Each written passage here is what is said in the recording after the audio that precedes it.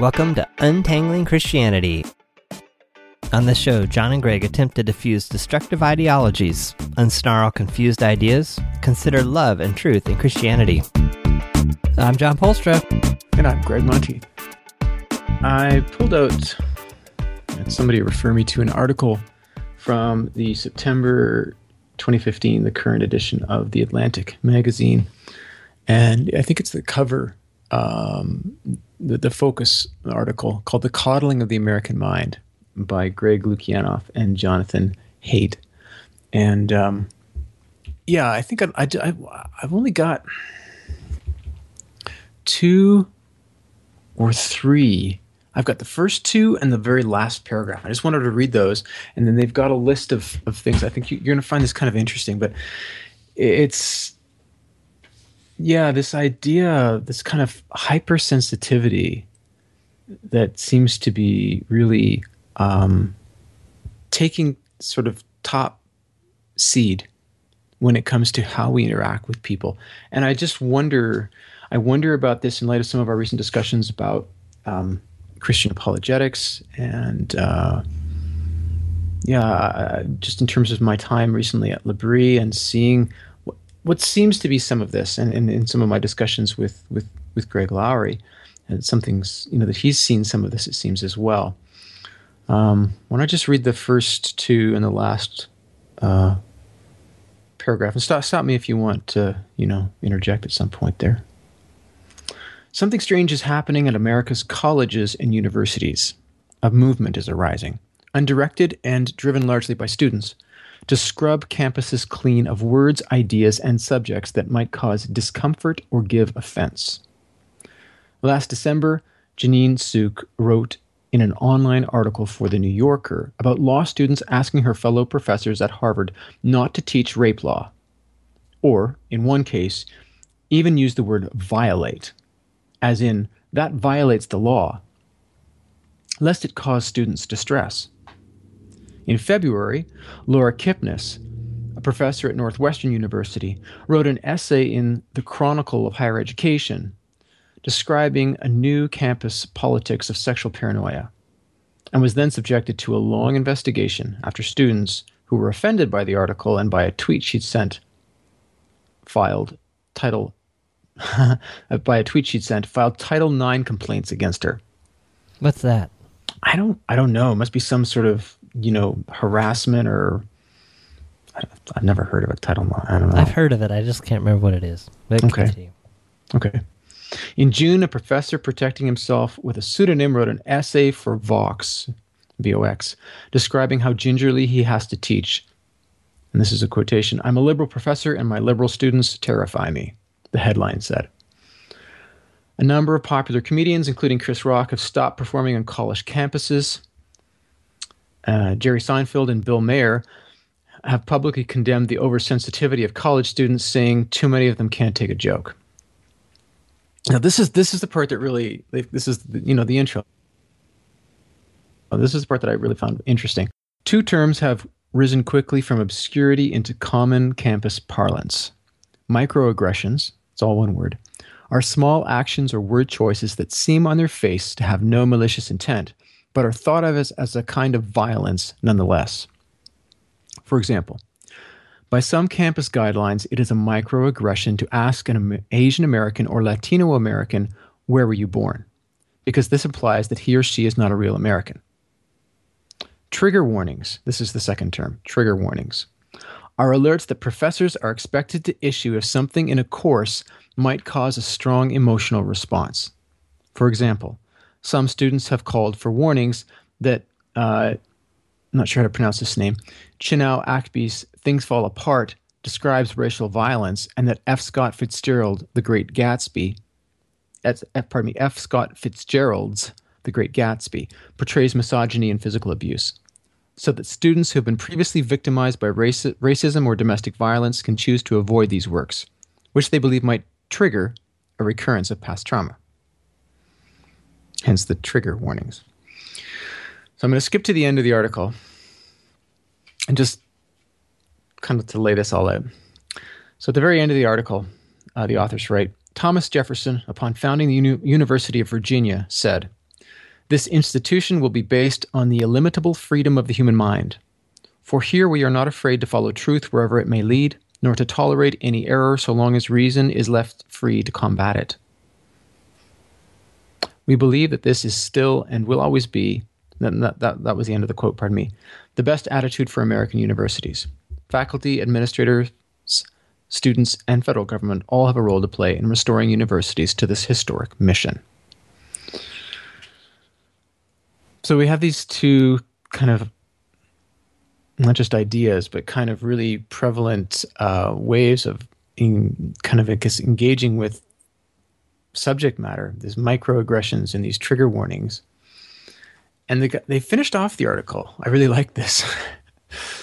They finished off the article with 12, and the title is Common Cognitive Distortions. So my thinking on this is,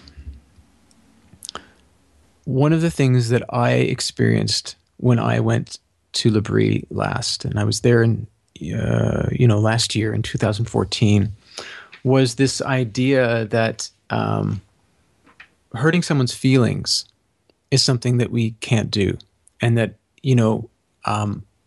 it's impossible to be sensitive to someone and be critical of the way they think, what they say, or how they act at the same time. And so this is a really interesting phenomenon. I think this is kind of a cultural phenomenon that we're seeing in universities, but we're also seeing it in Christian places, where this idea of being sensitive or promoting people's feelings to first place is the right way to go, and that should dictate how we interact. And I wanted to read a couple of these cognitive distortions to you and see what you think. They're they're very short. It's just the title. So the first, number one, mind reading. And then it's going to give a description and then an example. So mind reading. You assume that you know what people think without having sufficient evidence of their thoughts. And then the example is, quote, he thinks I'm a loser, end quote. And then another one, number three, is catastrophizing. You believe that what has happened or will happen will be so awful and unbearable that you won't be able to stand it. This is like the perfect recipe for having a horrible relationship with your significant other. Well, like seriously, labeling, discounting positives, negative filtering, overgeneralization. Oh, I forgot you've got it right there in front of you. Yes. Blaming, what if, emotional, like, yeah, this is, boy, if you followed all 12 of these, you could just end any relationship you have.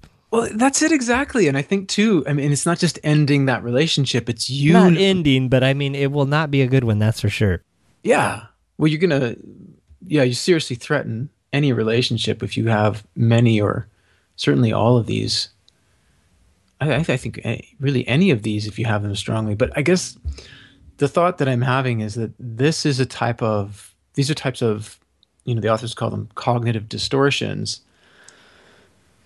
that also put us in a position simply not to be people or selves that are able to engage well, and I would say not simply with others, but with ideas, right? And this is what I think what the authors of this Atlantic article are focusing on. It's like, hey, all of a sudden ideas and the value, the validity, the truthfulness of some of these ideas take second place relative to how this might impact somebody. But it seems like a really fine line.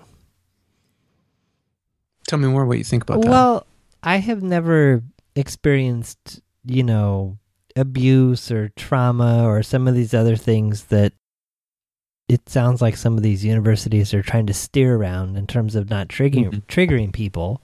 Mm. So how do you decide, or how do you know when someone can handle to be triggered and when it's not a good idea? And I haven't had those experiences, so I don't know. Yeah. Which I would see is different than hurting someone's feelings. Right, so you're suggesting that... Yeah, but I don't know. Like, honestly, John, I was finishing up my third year. Right? I was nearly done first semester of third year undergrad. My father and brother die. I was dealing with the whole abuse thing through I really kind of got into it and really started to understand what my childhood was about and uncover some of these things that I had hidden from myself because they were just too scary and painful after first year. So all of second year. But, I don't know. I think it cuts both ways. I was in a course, and I remember this was a 17th century French literature course. So my undergrad was French major, Russian minor, kind of modern languages degree.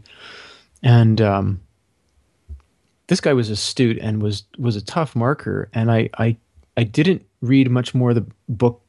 I read a very little bit of the book. It was actually Marcel Proust's The Beginning of À la recherche du temps perdu, In Search of Lost Time.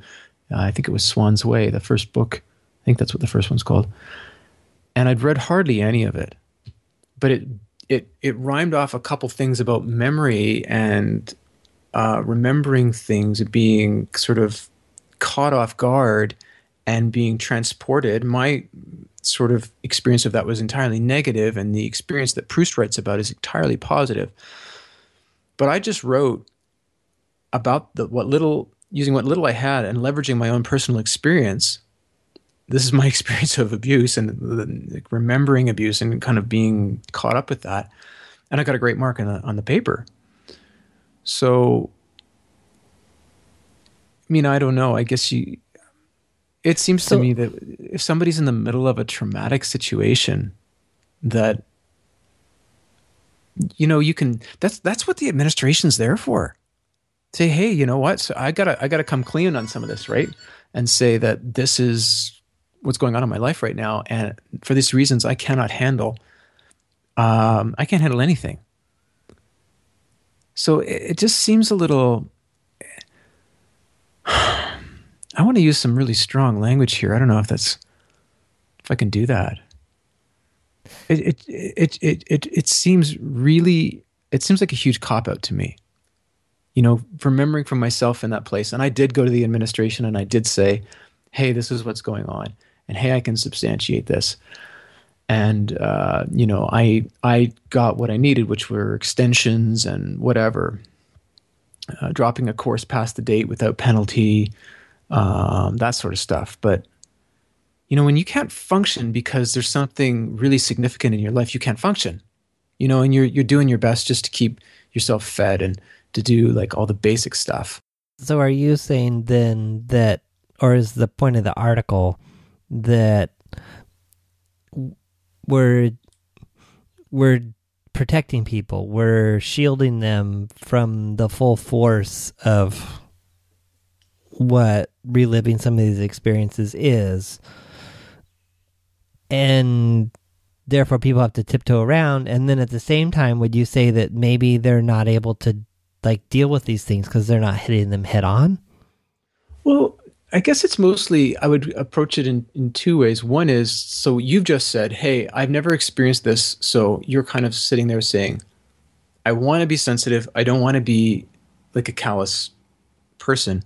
And yeah, I feel like it would be totally, totally callous, arrogant of me to just be like, well, yeah, that really horrendous thing happened to you, but just get over it and just read this book that, is a mirror of your experience. That just seems horrible to say to someone. Yeah, I guess, it's going to depend on if you're, you could be taking a class on, I don't know, a history class on modern atrocities, and people in your family have just been murdered. Like, how are you possibly going to exist in that class? How are you possibly going to be able to engage with that material? You just can't. Will you have some profound and incredibly valuable insights into this whole area in 5, 10, 15 years? Undoubtedly you will. If you can get through this and it does not consume you, it does not destroy you, and you're able to move on from it, then, I think in the areas where we are most deeply wounded, what ultimately happens is we are able to give most to others in those areas, in those same areas, as we ourselves have to move through these things to gain some understanding of them, to find some peace with them, to, offer some amount of forgiveness and embrace some amount of forgiveness of ourselves for not being able to stop them. But I don't think anybody in that type of situation, I certainly didn't have to do that. None of the books I was reading were on, parental sexual abuse or on parents killing their kids. So whatever, they weren't, easy books to read necessarily, but nothing that touched on my particular specific kind of pain points. But again, I think that's a place and time sort of thing. And maybe that is even saying, hey, this is not the major for me. I need to move out of this major. I am moving into a different subject altogether. I'm taking a year off. I'm going to travel, right? I'm going to get my head straight, or I don't have money to travel. I'm going to work. I can't work. Okay, I'm going to try and volunteer.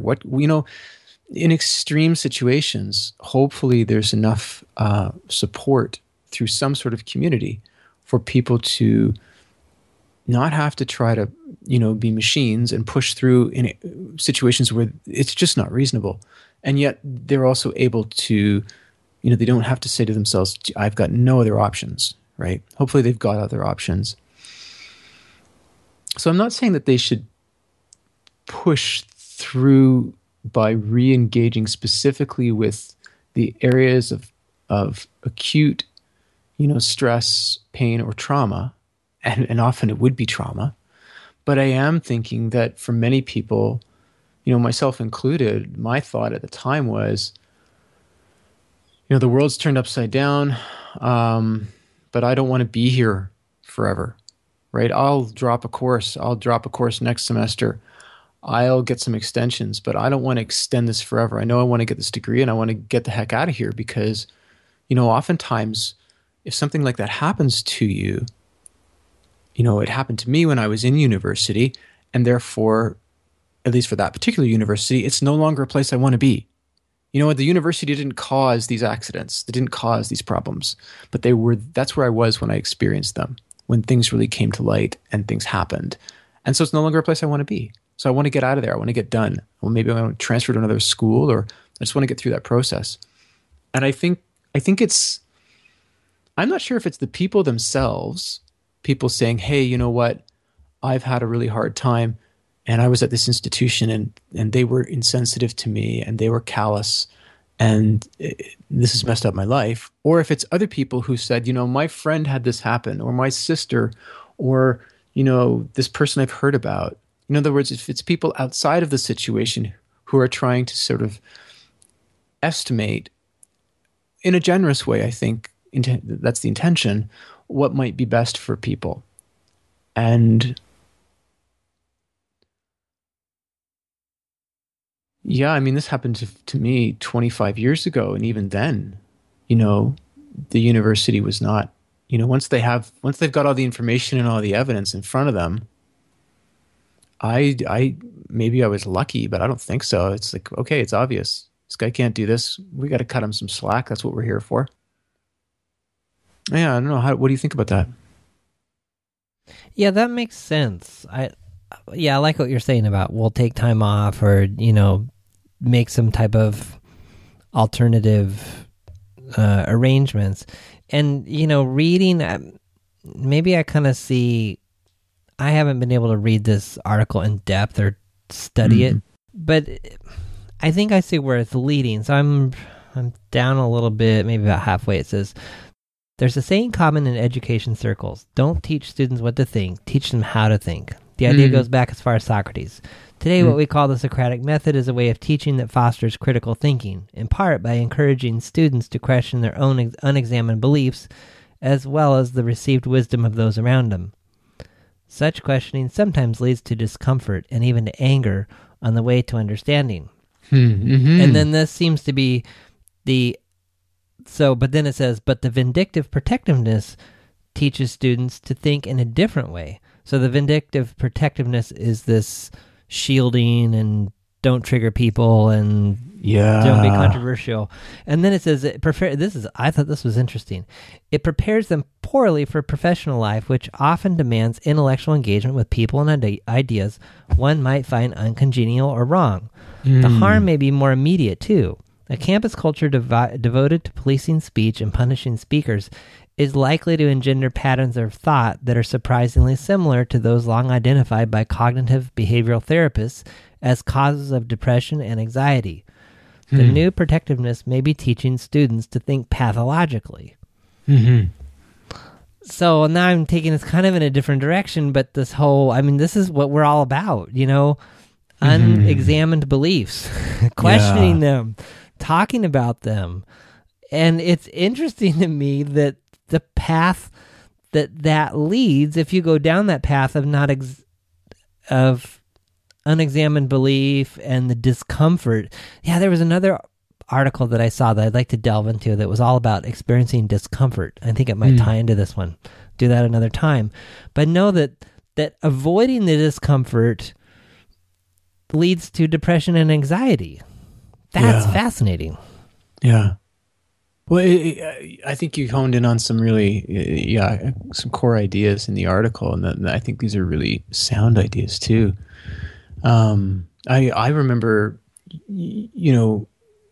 for as much as I obviously there are parts of my undergrad that they were just all a blur because it was just, getting food in my mouth and going to bed and really sleeping and those types of things. But I think my most distressing time was in my graduate degree. I remember doing a class on Kant, and it was my first semester in grad school. And I had two classes actually that were really problematic for me. And I remember being on the phone with my mentor, Greg Lowry, and I must have talked, I must have raised this half a dozen times. I cannot stay in this course. This is really difficult. This prof, I'm putting forward ideas. I was in a course with one prof for my Old Testament. I would go down and talk with him, and during break or after class, and he's a very engaging fellow and very willing to talk. Has his views, but would hear you out. And I felt shut down after shut down. And this is a term paper course. This is the first course there's ever been a term paper course. And I'm like, if this guy thinks all of my ideas are crap, I am not here to fail a course. And I'm putting in a lot of effort here. And, my mentor just said, hey, I think you need to stay in this course. He's not shooting you down.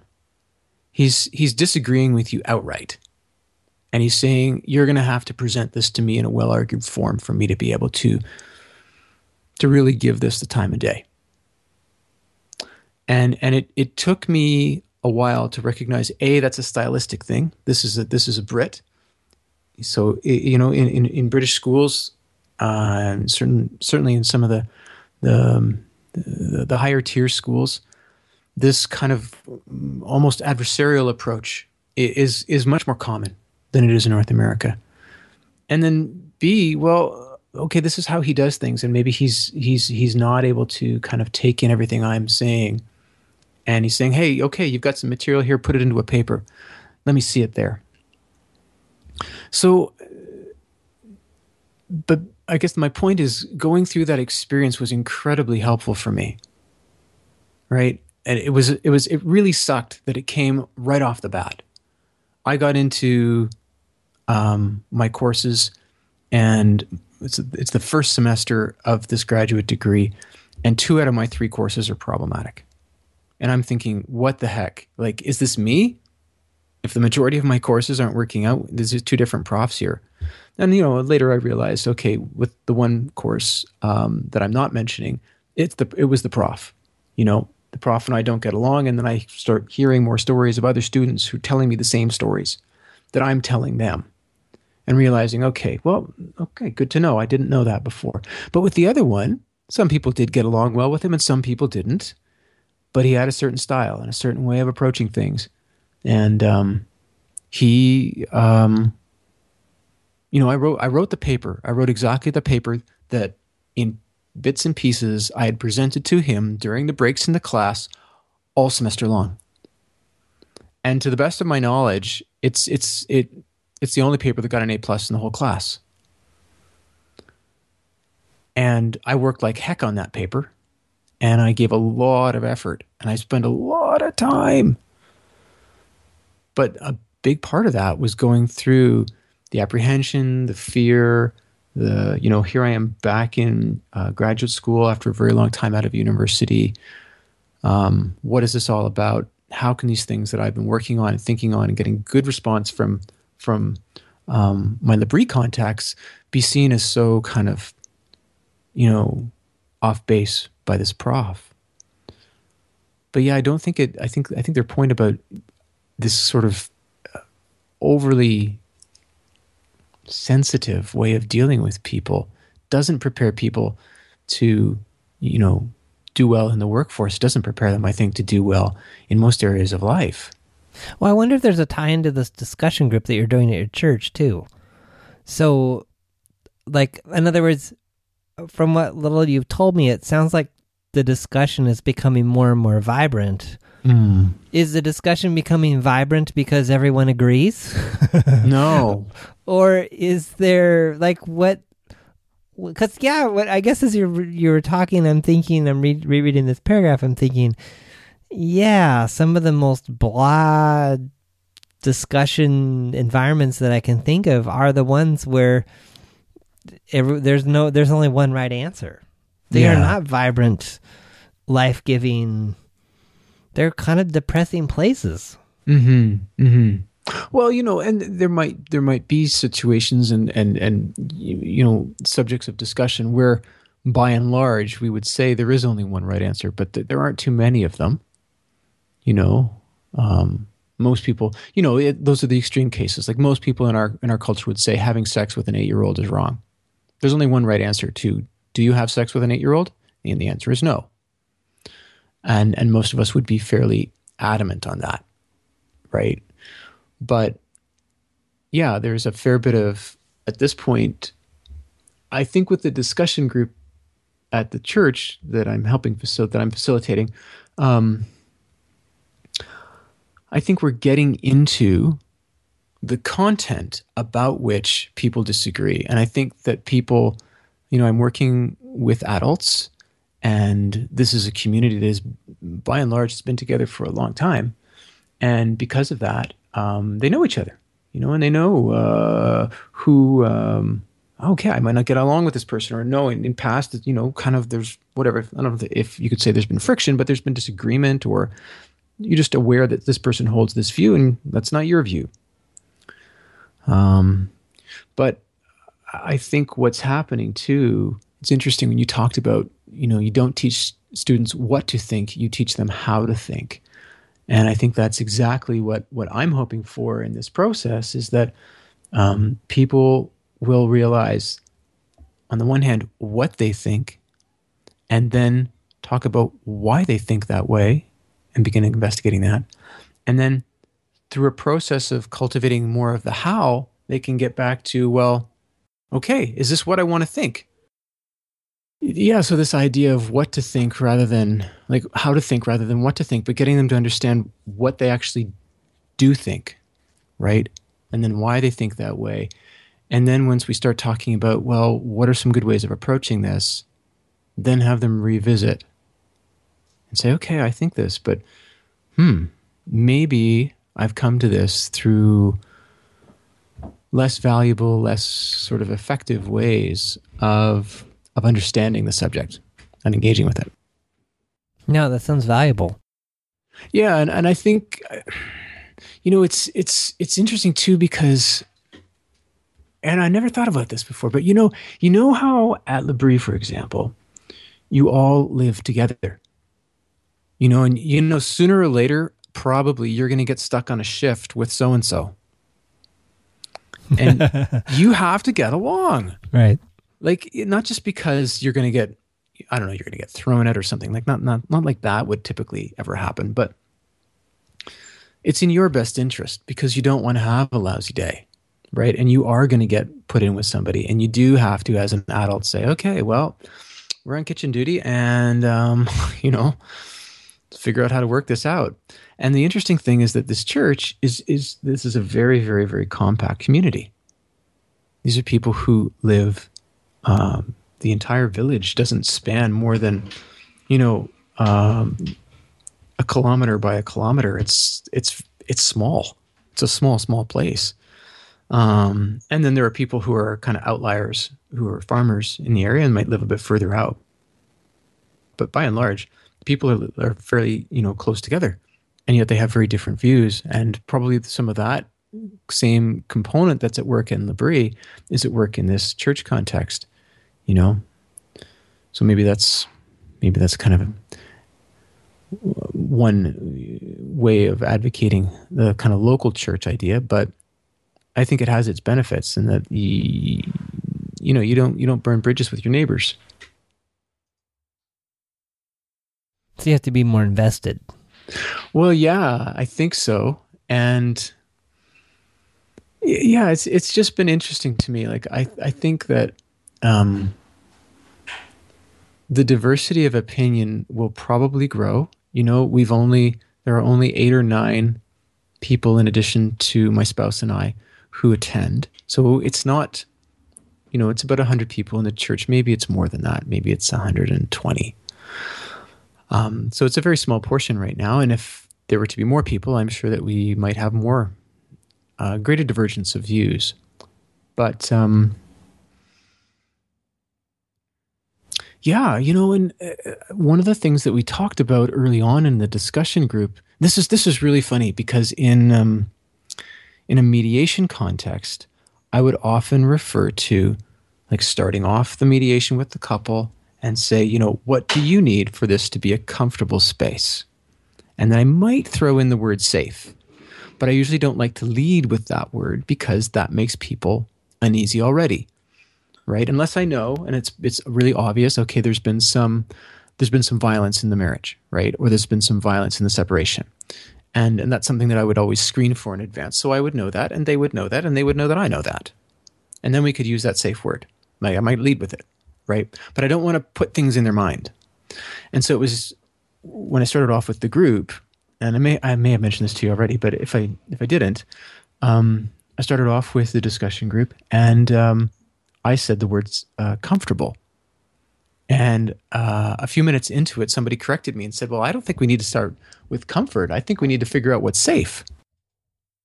So I thought that was really interesting, but maybe that's another sort of thought. And I guess, how do you do that in a classroom environment? Is that something that really works in a classroom environment? Probably not, but it's probably not what you're going for either, right? You're not looking, most classes are not, in-depth, they don't consist of in-depth discussions on your personal views. And, you're also not in a context where not only do you come to this class and you see these other 2 people that you don't, agree with or get along with, but you happen to live next to them and et cetera, right? You have daily interactions with them like that. That would be a totally different sort of, environment. And maybe that would call for some of this. I don't know. Maybe I'm still reaching on that. I don't know what would call for some of these kind of attention to microaggressions and what do they call them? Trigger warnings. Like, the other thing I would say about that too, John, is what I found is that when I was in that position in my life, I became hypersensitized to these things. And that might sound like me saying, well, hey, then I need trigger warnings and I need to be aware of microaggressions, or so do other people do. But I think what it means instead is that I'm able to see these things a long way off. So because of Susan's background, she just happened the other day. Somebody walked by the street and I thought, that guy looks a little different. And I looked at Susan and I said, is that person an addict? And she said, oh yeah. Because she comes from a family of addiction. So she can spot it miles off. And her radar for that type of thing is really high, right? Just in the same way that my radar is really high in terms of, let's say, sexual predatoriness, because that's something that I've suffered, right, from my background. And so I think instead of taking things out of the hands of those who may really legitimately be triggered by something, I think we need to realize that these people are aware. I became aware very quickly.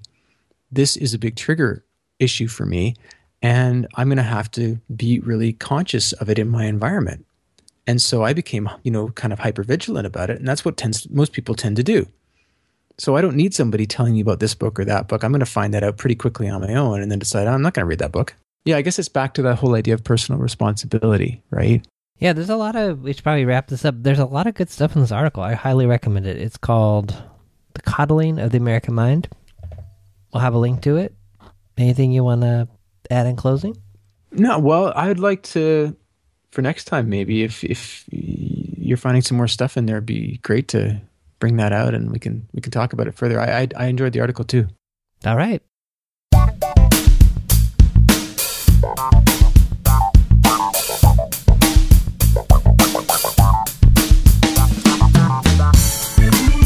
Thanks for listening to the Untangling Christianity podcast. Notes and links for this episode are at untanglingchristianity.com. We welcome your thoughts and comments both at the website and our private Facebook group. If you'd like to join the private Facebook group, let us know your email address in the sidebar of the website to receive notes and links for each episode, and we'll send you an invite to our private group. Or you can send your thoughts or requests to join the group by email. Send those emails to feedback@untanglingchristianity.com. Music on this podcast is made possible by Kevin MacLeod at Incompetech.com and is licensed under a Creative Commons license. Tune in next week for a new episode.